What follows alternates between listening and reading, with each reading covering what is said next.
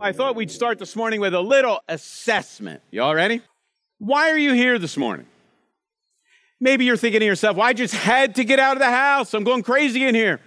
Or maybe you think, well, I haven't seen some of the people that I'll see at church for months now or weeks, and so I want to go to see some of those people. Maybe you're here because you're curious. You heard that Calvary's having the outdoor service. You heard some people liked it. Other people were hot. Some people couldn't hear. Some people was too loud. So you came to check it out yourself. Maybe you're here to earn brownie points with that someone in your life or maybe with God. Maybe you're going through some problem, some difficulty, and you figure like, oh, I know, I'll go to church and then God will kind of owe me one. And so I'll go to church, I'll make God my debtor somehow. Then when I pray for it, God's got to give me something because I gave him something. Or maybe you're here and you would answer the question, I'm here to worship. All right, let me ask a follow-up question for those of you that give that spiritual answer. What is worship? Some people want to equate worship with singing. And so occasionally you'll hear someone say, the worship part of our service, and they mean the music part of the service. We kind of resist that here at Calvary Church.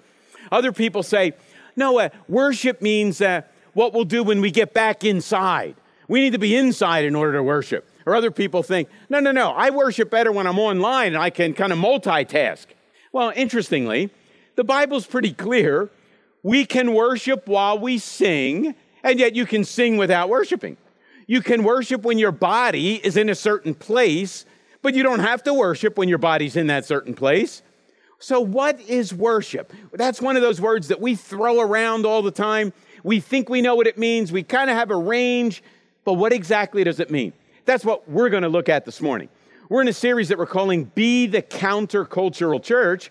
And one of the things that makes Christianity so countercultural is worship. Not that we worship, but who we worship.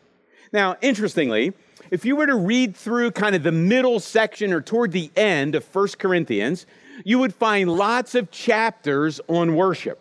In fact, here's kind of a little assignment. Sometime this week or later today, read through chapters 11 through 14. And when you read those chapters, you're going to read lots of verses that talk about worship. Now, I'm not going to read all those chapters to you, but I did cherry pick a few verses. So you read the context later, but let me tell you what some of these verses say, and then I'll make a couple of observations. From 1 Corinthians 11. In the first place, I hear that when you come together as a church, there are divisions among you. And to some extent, I believe it. Paul's not affirming them. He's not commending them. He's critiquing them.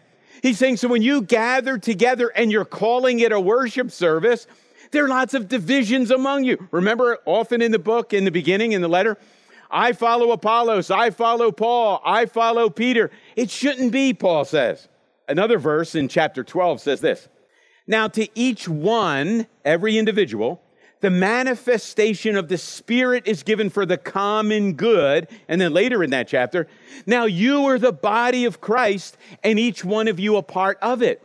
Something happens when we gather together that needs to be for the common good. And each of us has been gifted and put into the body as a member so that the whole body can be built up. Here are a couple of verses from chapter 14. Some of you, since you are eager for the gifts of the Spirit, try to excel in those that build up the church. That's that edification word. And here's a really interesting section from the end of chapter 14. What then shall we say, brothers and sisters? When you come together, each of you has a hymn, a word of instruction, a revelation, a tongue, or an interpretation. Everything must be done so that the church may be built up. Now, if that section says anything, it says this. When we gather together for worship, the ultimate question is not, how can I be served? How can I be fed? How can I get my needs met? The ultimate question is, how can I serve? How can I put my presence, my gifts, my abilities into play for someone else? How can I serve? How can I do things for the common good, for the building up of the church? Well, what I want to do now is just give 4 little observations from those verses and a couple of others to help us understand worship. And maybe by the end, we'll zero in on the definition a little bit. The first thing you have to know is that the word worship comes from an old word that just means worth-ship, W-R-T-H, worth-ship. So here's what worship means: ascribing worth. When we worship, we're ascribing worth. So let me explain it this way. Raise your hand. How many of you have ever watched American Pickers? Anybody? Oh, most of you. With Mike, Frank, and Danielle. She's strange. So we got Mike, Frank, and Danielle. Just suppose Mike and Frank pull up to your house this week, and they want to look through your junk. And that raises, where do you keep your junk? You keep it in the garage, keep it in the basement, keep it in the attic. I have to keep my junk in the trunk of my car because my wife won't let it anywhere near the house. And so I got my junk. So Mike and Frank show up, and they want to look through your junk to see if anything's valuable. So Mike's over in the corner, as he usually does, and he's and all of a sudden, he lets out a shriek. Oh! Frank goes running over. Mike, what'd you find? You won't believe what I found. And he pulls out this funky, old, rusted, looks like a piece of crap thing. Have you ever seen one of these, Frank? Look at this thing. Frank goes ballistic, too. They're describing it in intricate detail. And he says to you, what is it? I don't know, some piece of junk my grandfather gave me. I didn't want to throw it out. It's one of the few things I have to remember him. He said, we have to call the expert.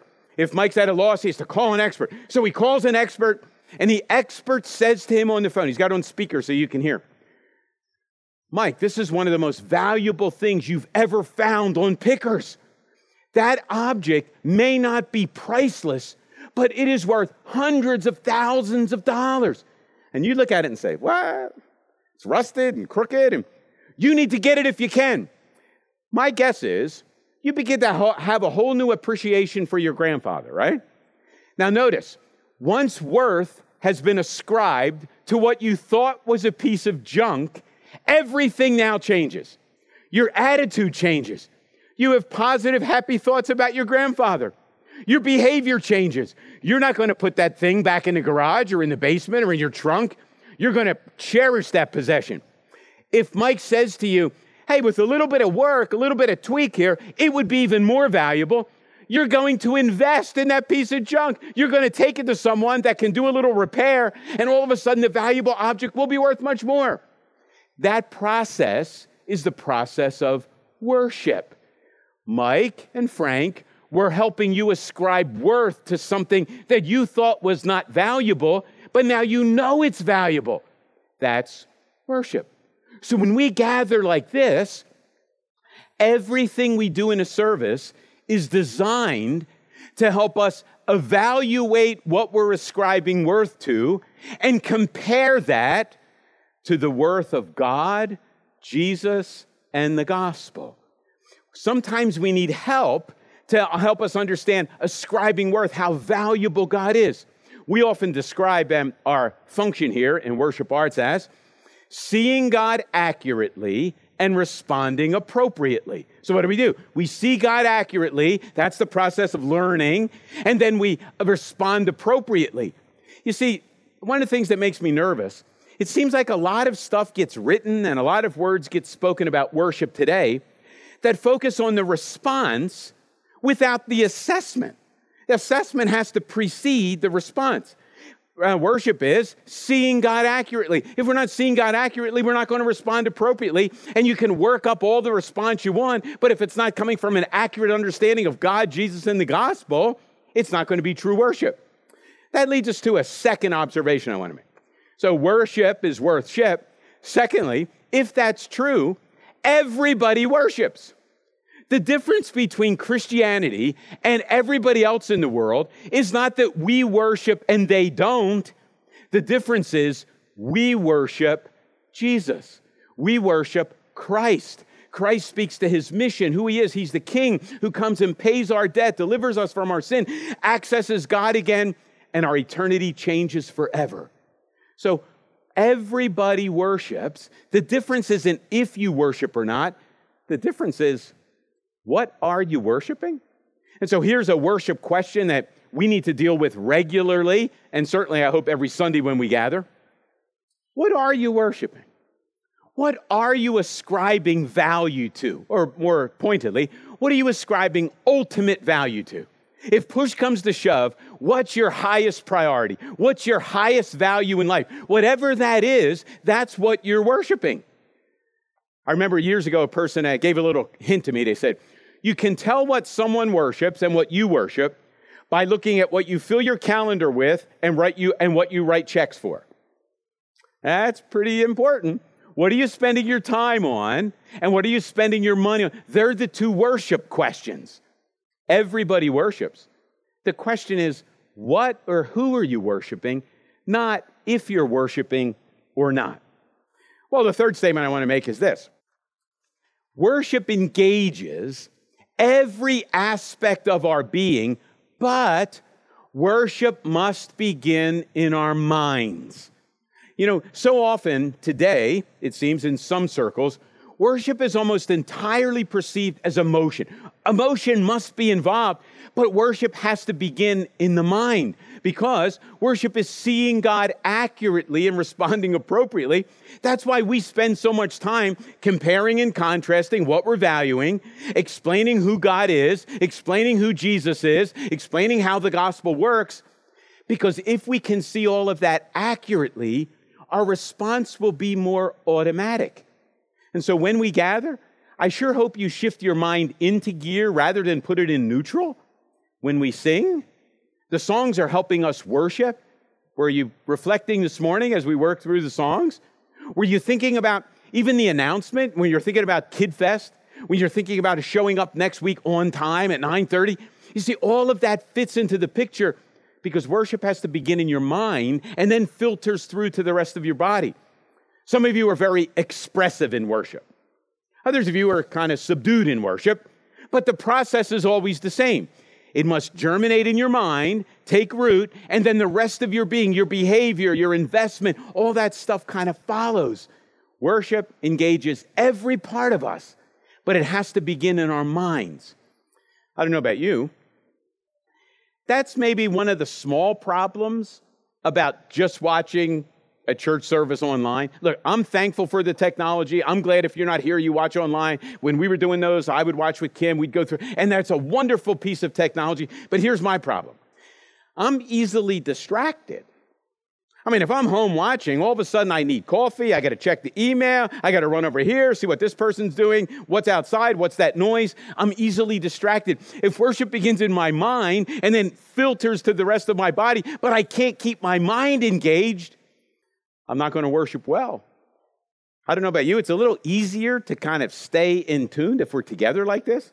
If for no other reason, you don't want to be embarrassed by the people around you. Look, oh, he's not paying attention. She's not paying attention. Look, she's doing text messaging. She's on Facebook. Maybe sometimes that external pressure is a good thing. One last comment. True worship, when we worship God, when we worship Jesus, when we think about the gospel and it affects all of us, it will always lead to joy and rest. If you don't find yourself increasing in joy and increasing in rest, that's probably a worship problem. I don't know about you, but as I go through life, my life is often restless and anxious. I can tell you in detail everything that's not right about today already. I got up, this wasn't right, and so maybe it's your experience. Your hair doesn't look right when you look in the mirror. You can't find something to wear. You wonder what this person's going to do. The kids are misbehaving. The car's not running the way you want. You walk through the house. This needs to be fixed. That needs to be fixed. And all the while you're doing that, you're distracted. You're restless. You're anxious. What's going to happen? Maybe you have a great job and you got a raise, or maybe you're out of work right now and you're wondering how you're going to make ends meet. You see, all of those things kind of filter together and often sap us of our joy and our rest. We're restless because we think we have to take life by the horns and kind of make it work the way we want. And our joy is sapped because we're worried about all the stuff that can happen. Well, let me ask you a couple questions.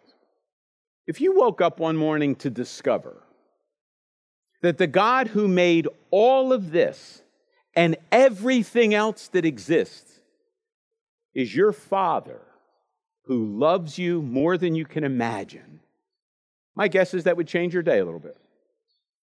And if you woke up one day this week and realized that Jesus wants to be your Savior, is your Savior, has already paid for all of your mistakes, all of your failures, all of your sins, and now access to God forever is secured in Him. That would change your day, right?